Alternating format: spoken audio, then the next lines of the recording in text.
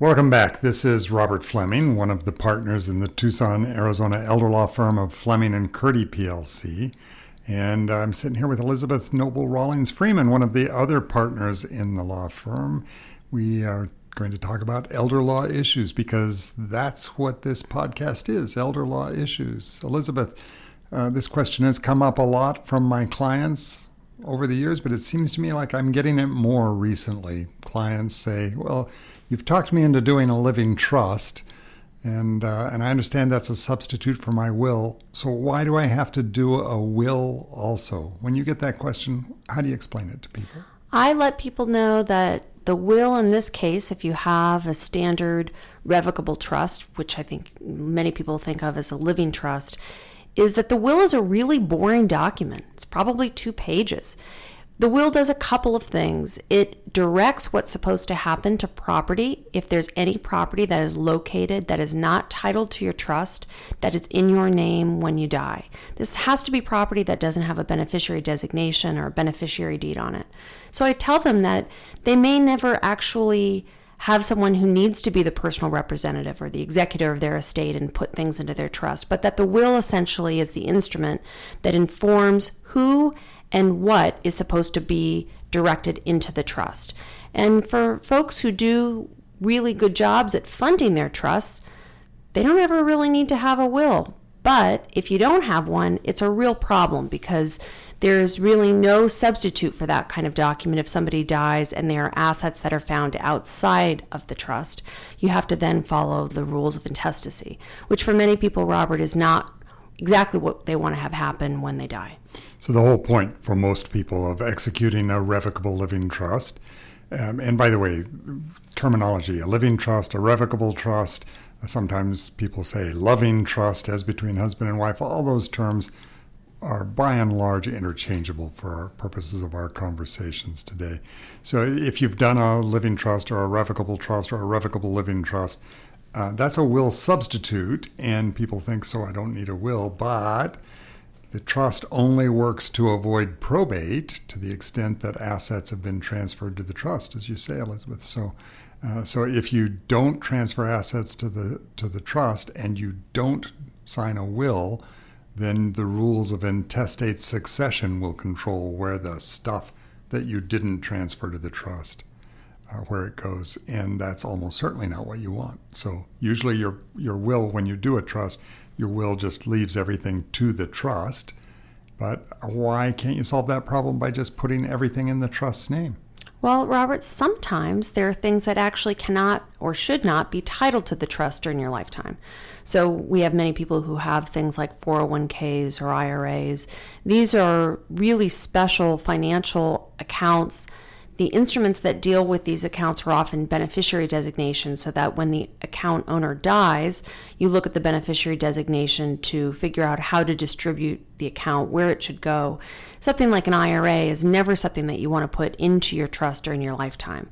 And so we think about things like this, Robert, when we consider trust funding, right? What should be directed into the trust when you die? And sometimes people forget to put on beneficiary designations to assets. And so wills are helpful because they're really instruments that can direct things into a trust.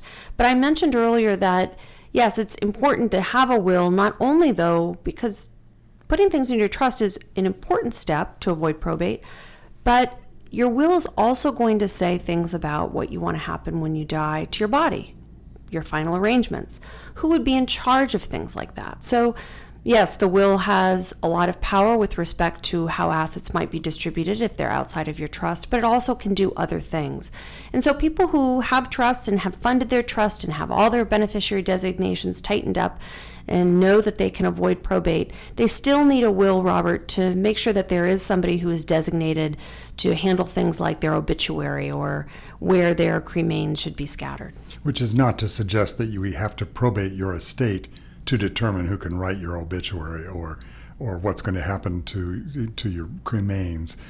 But you've expressed your wishes in the document if you have strong wishes, and that's something that can help guide people, even though it may not have legal relevance. I usually tell clients, though, that if they have executed a trust and a pour-over will and a healthcare power of attorney and a financial power of attorney and a living will and a mental health care power of attorney, in that whole compendium of documents, their will is probably the least important document of their entire collection.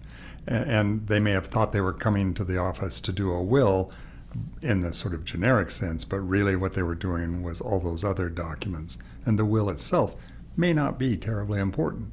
In the will, we need to also remember, Robert, that the will and the trust will do a few things that we hope they'll do it in unison. One of the things is calling out family relationships. So in your will, typically the first or second paragraph at the very beginning, most people will explain whether or not they're married, whether they have children, maybe if they have stepchildren, whether they want their stepchildren to be treated as if they were their own children by blood under the law. So your will often address those things, which are really important when we start to look at questions about intestate succession. Your trust will also, at least at Fleming and Curti, have a paragraph that talks about family relationships. And so I tell people that those notes, the notes in your will, are also important.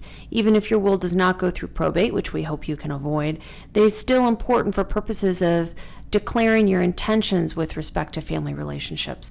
And that includes omission, Robert. So if you decide that you want to specifically omit your second cousin twice removed and have that omission stated in your trust and in your will, this is kind of a belt and suspenders approach to confirm that you may not want to have a person or a class of people considered to be folks under the laws of intestacy who would otherwise inherit.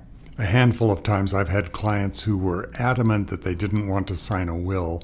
They said, the whole point of doing this is to avoid probate, and if I sign a will, that's saying that we will have to have a probate, and I want to make sure we don't, so I don't want to sign a will.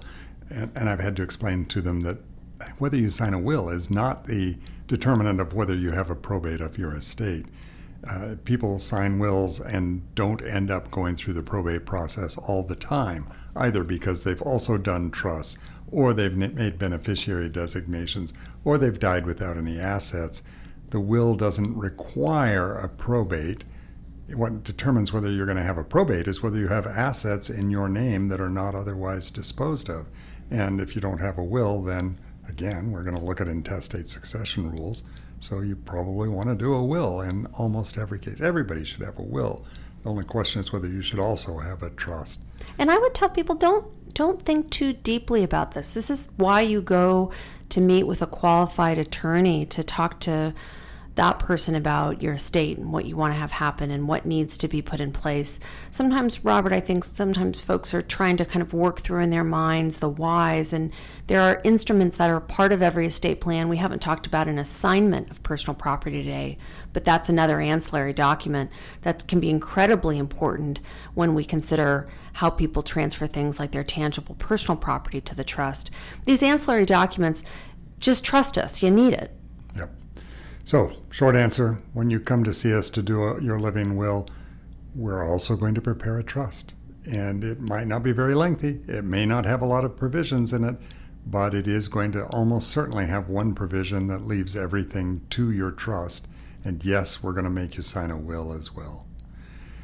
Thanks for joining us. We've been talking about elder law issues. The we in this case is Elizabeth Noble Rawlings Freeman, a partner in the Tucson, Arizona elder law firm of Fleming and Curti, and me, Robert Fleming, also a partner in that same firm. We kind of hope you'll join us again next week for our elder law issues. Talk with you then.